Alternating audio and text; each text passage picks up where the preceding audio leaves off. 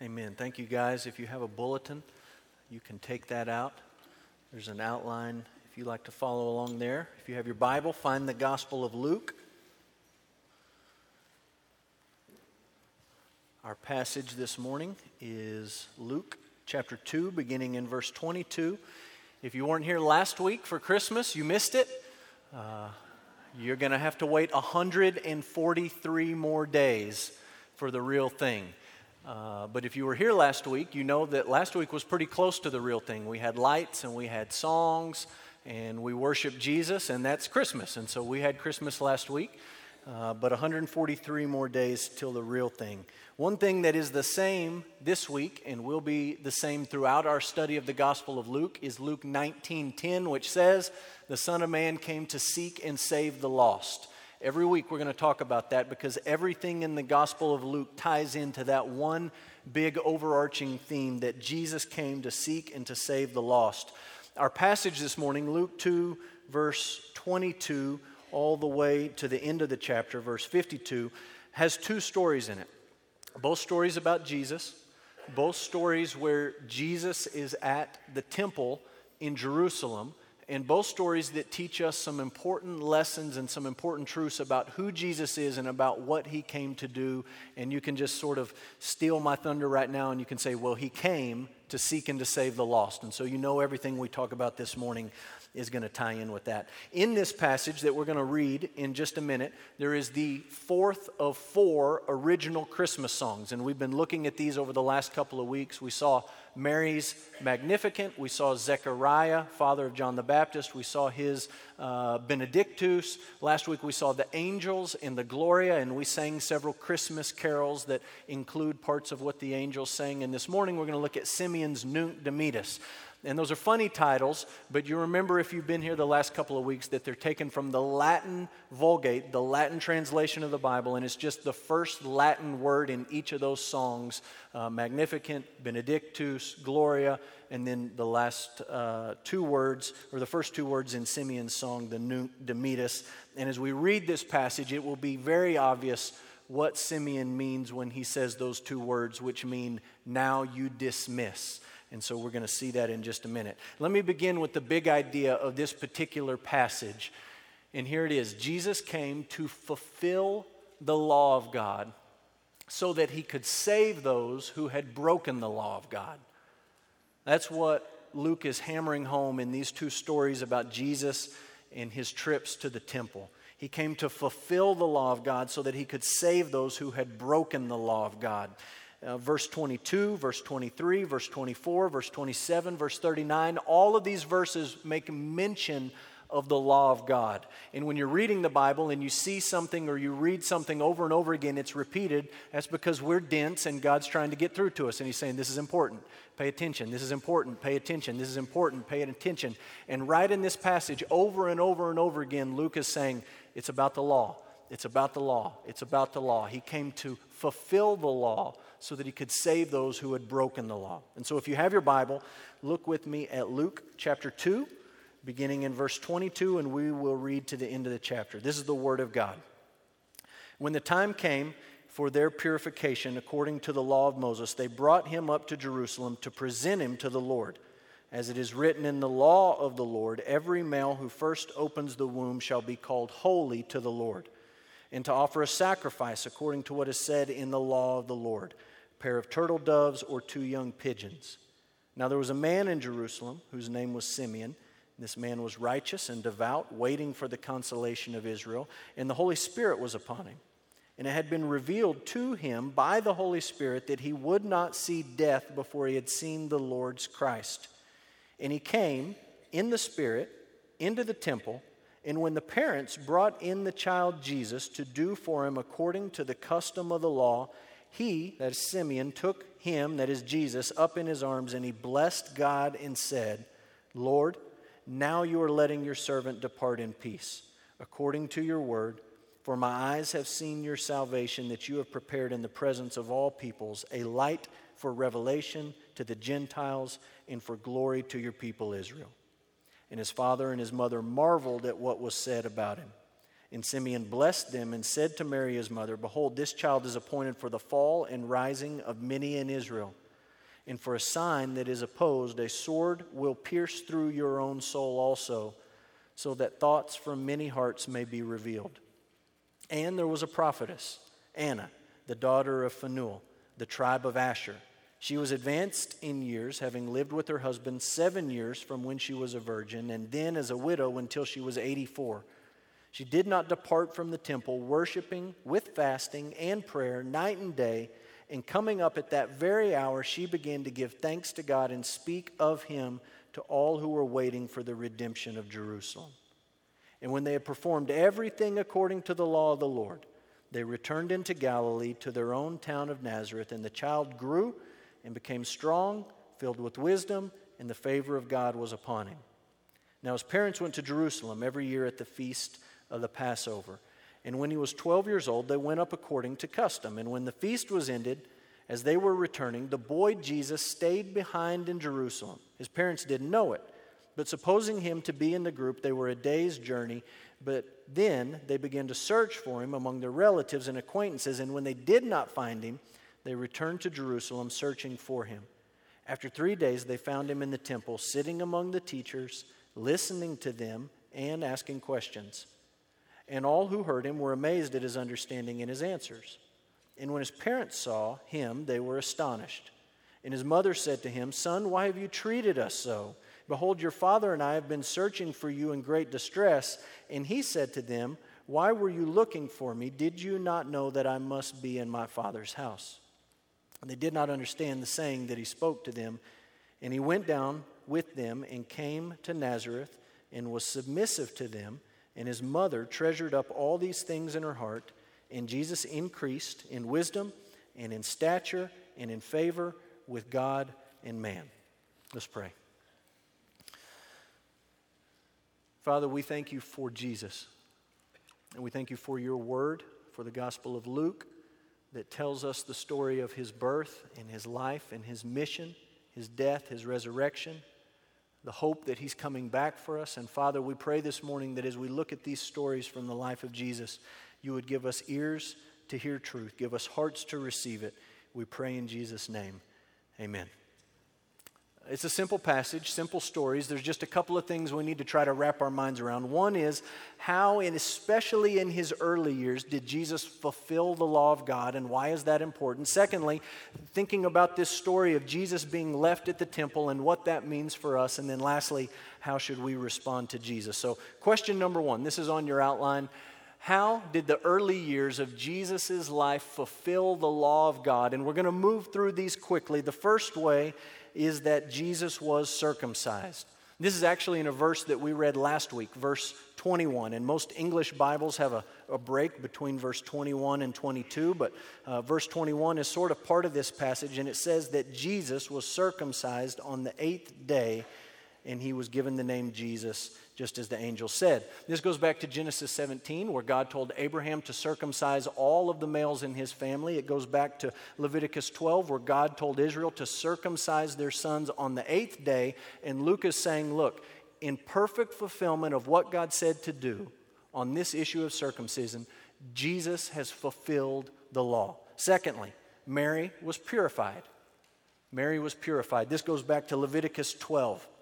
And there were instructions about after childbirth, if a woman had a son, she would be unclean for a certain period of time. And when that time was over, she would go to the tabernacle or to the temple, and she would offer 2 sacrifices. One would be a lamb, the other would be a dove or a pigeon.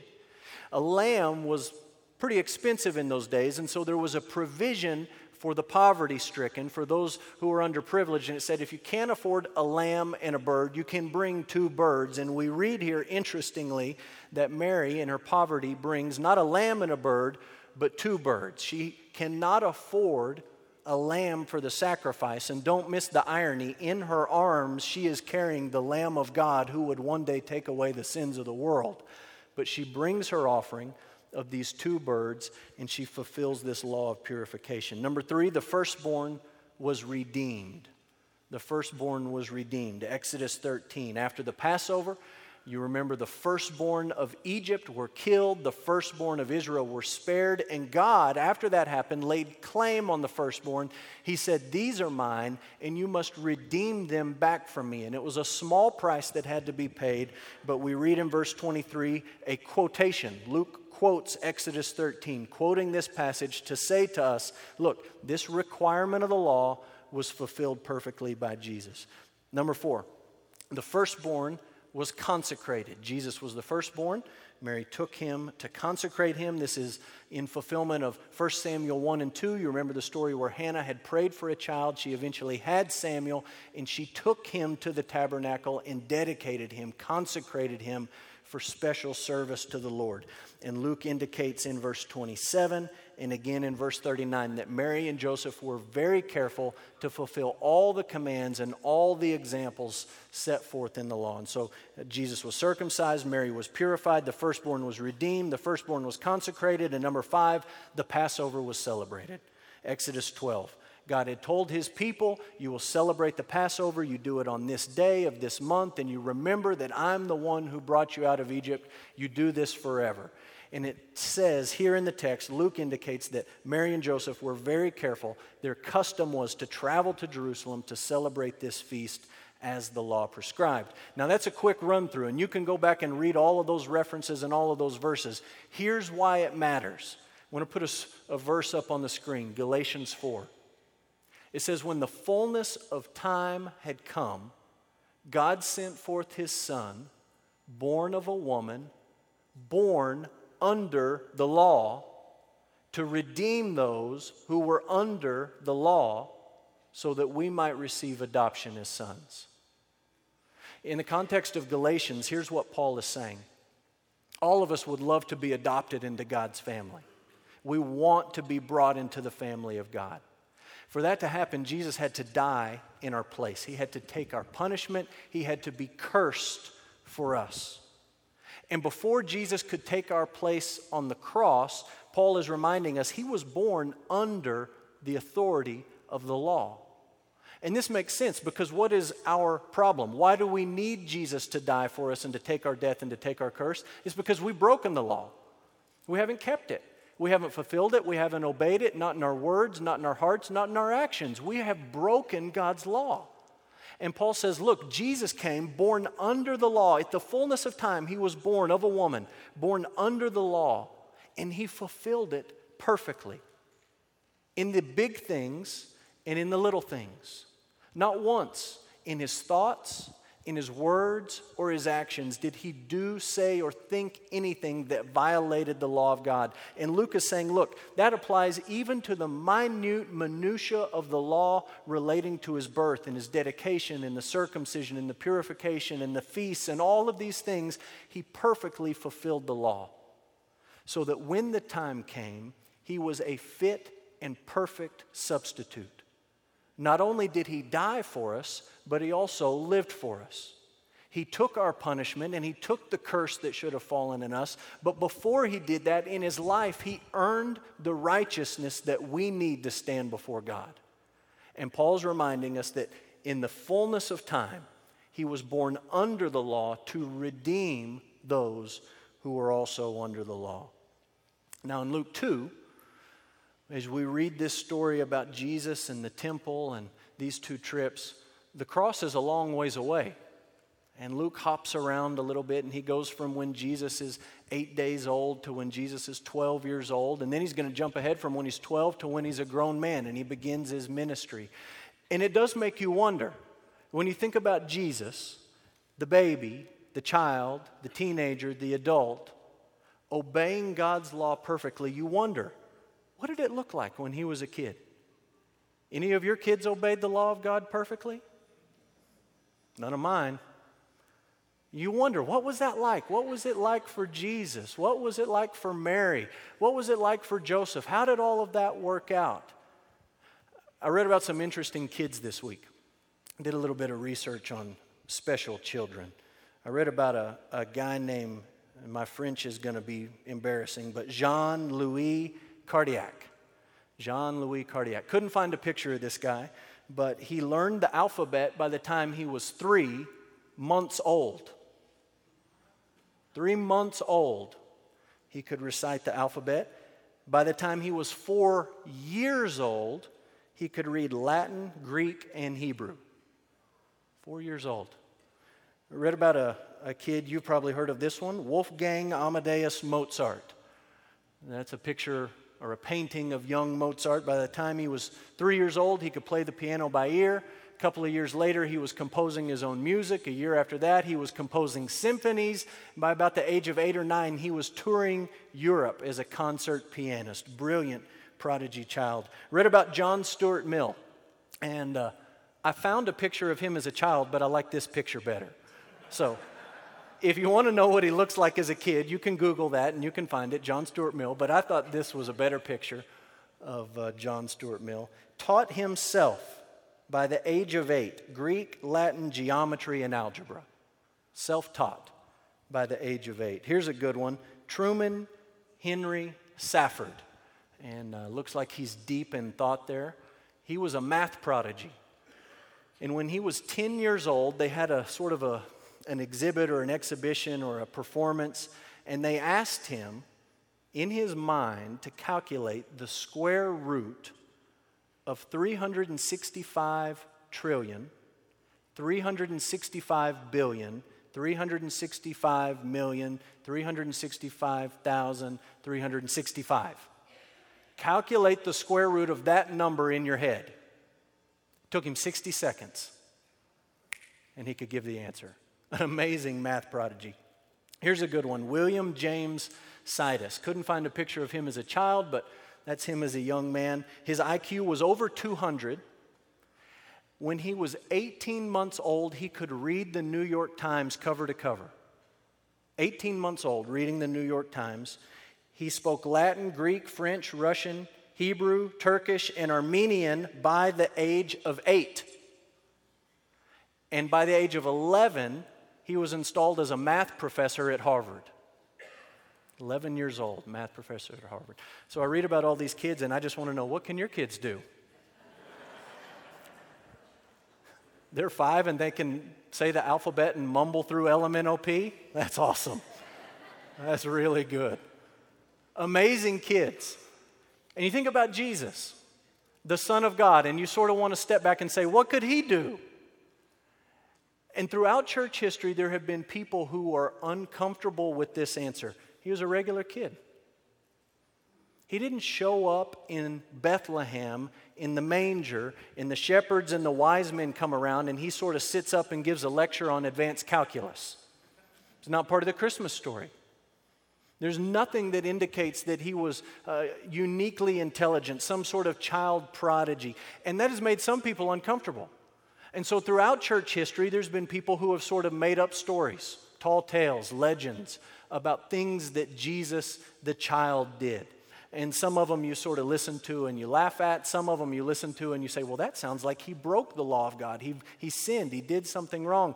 And I had a whole list, and I thought I would share some of them with you. And I started to write them down, and I thought, you know what? It's too irreverent. They're silly.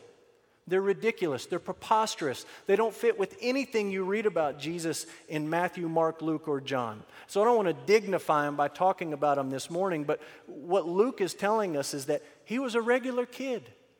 He had to grow up. He had to learn. He had to obey his parents.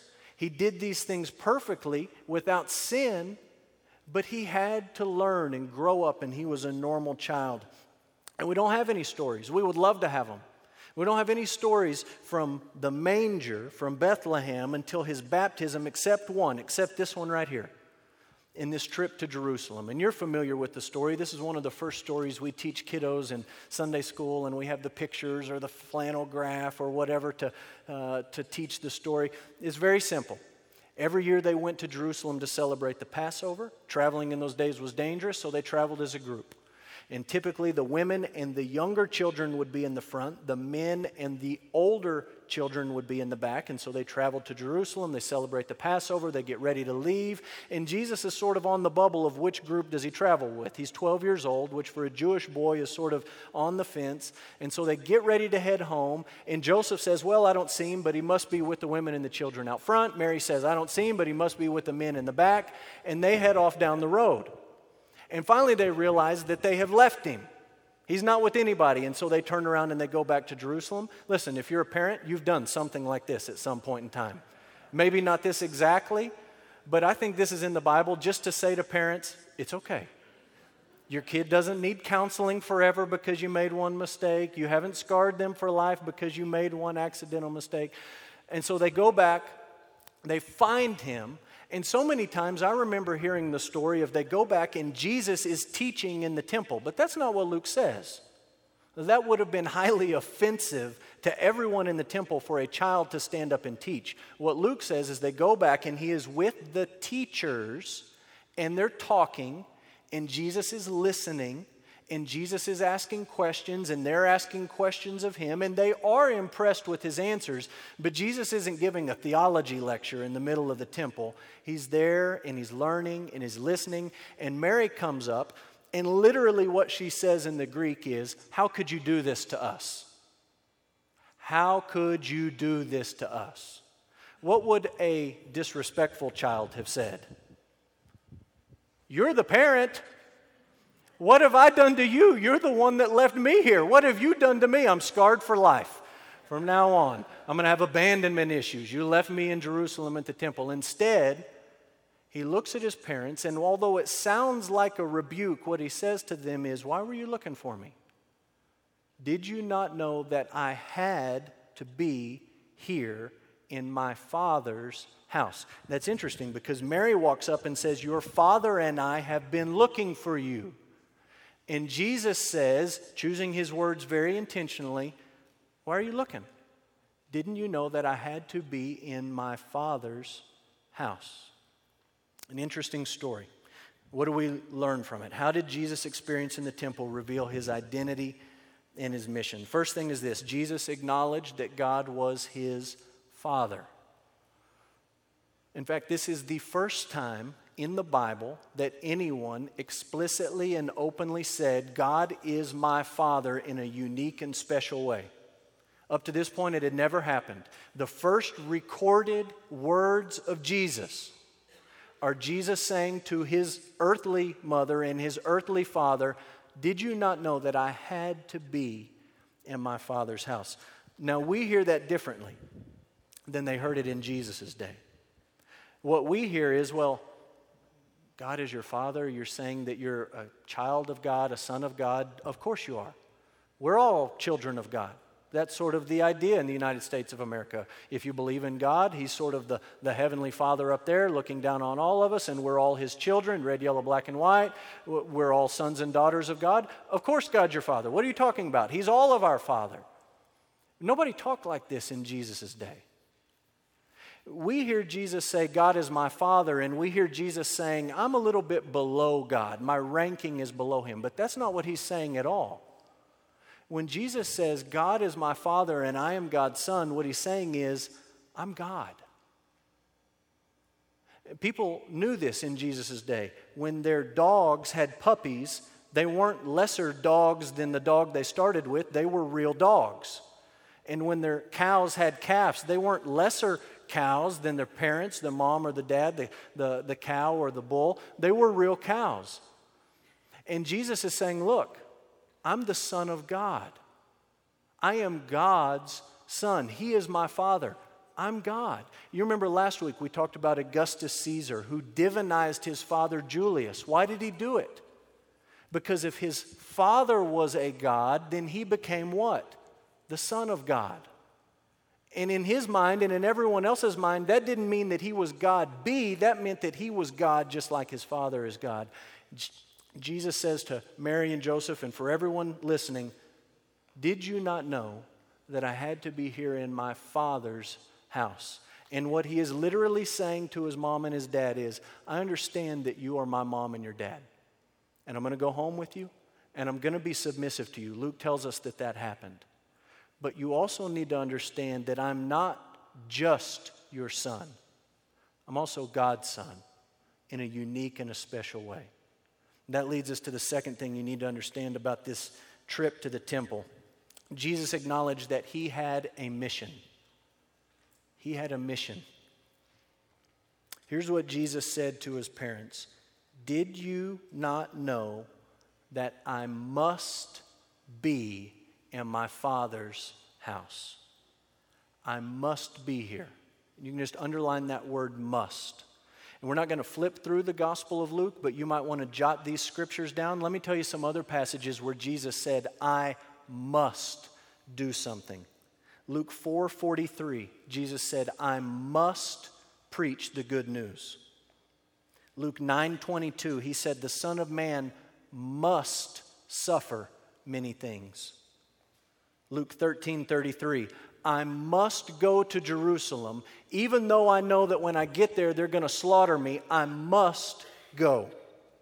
Luke 17:25, he said, I must suffer and I must be rejected.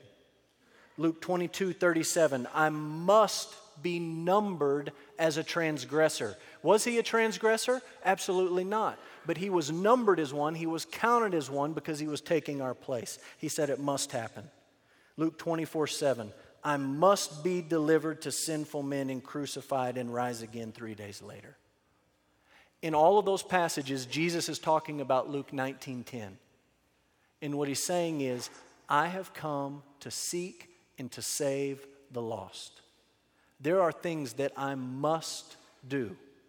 I am going to teach. I am going to heal. I am going to make some friends along the way. I am going to be submissive to you while I'm growing up. But make no mistake about it, I'm not here to be a carpenter. I am here to seek and to save the lost, and these things must happen. That leads us to the last thing you need to see from this passage, and it's about Simeon and Anna. The worshipful responses of Simeon and Anna remind us that Jesus came to seek and save the lost. When you listen to what flows out of their mouths, you're reminded Jesus came to seek and to save the lost. Somehow God had told Simeon that before he died, he would see the Messiah in the flesh. And somehow, as he's in the Holy Spirit, as he's in commune with God, he sees this family come into the temple, and somehow he knows this is him. This is the Messiah. And Luke tells us that he takes Jesus in his arms and he blesses the parents, and he says, seeing this child is seeing the very revelation of God. He's the Son of God. This is God. I'm holding God in human flesh. And he says, I have now seen God's salvation. I'm looking at this child and I have seen the salvation of God. And he says to Mary and to Joseph, he says, this child will cause a division among people. Some will rise and some will fall. Some will believe in him. Some will harden their hearts toward him. He will divide men. He will divide people. And he says it's going to come with suffering. And he looks at Mary and he says, a sword will pierce your soul. If you've lost a child, if you know someone who's lost a child, you know the pain of what Mary eventually went through. And Simeon says, it's not all going to be easy. It's not all going to be fun and delightful. This is the salvation of God. This is the revelation of God, but suffering is in store for this child and also for this family. Here's the coolest thing about Simeon. It's the song that he sings. When he breaks out in song in the middle of the temple and he's holding this baby, and the first thing he says is Nunc Dimittis. That's in the Latin, but what he says first is, now you dismiss your servant in peace. In other words, now that I've seen this, I'm ready to go. The text indicates that he was an old man. We don't know that for certain. But whether he was old or whether he was in the prime of life, shouldn't that be the way all of us are? Shouldn't you say to God, I have met Jesus. I know Jesus. And now, as a consequence, my agenda is clear. And my calendar is not all that important. And my bucket list can be watered up and thrown in the trash. Because from this point forward, now that I've met the Son of Man who came to seek and to save me, the lost, nothing else matters. Of course I have concerns here and I have connections here and friendships and family here. But ultimately, at the end of the day, once you've met Jesus, nothing else matters. And Simeon got that. And he says, I've seen the revelation of you. I've seen your salvation.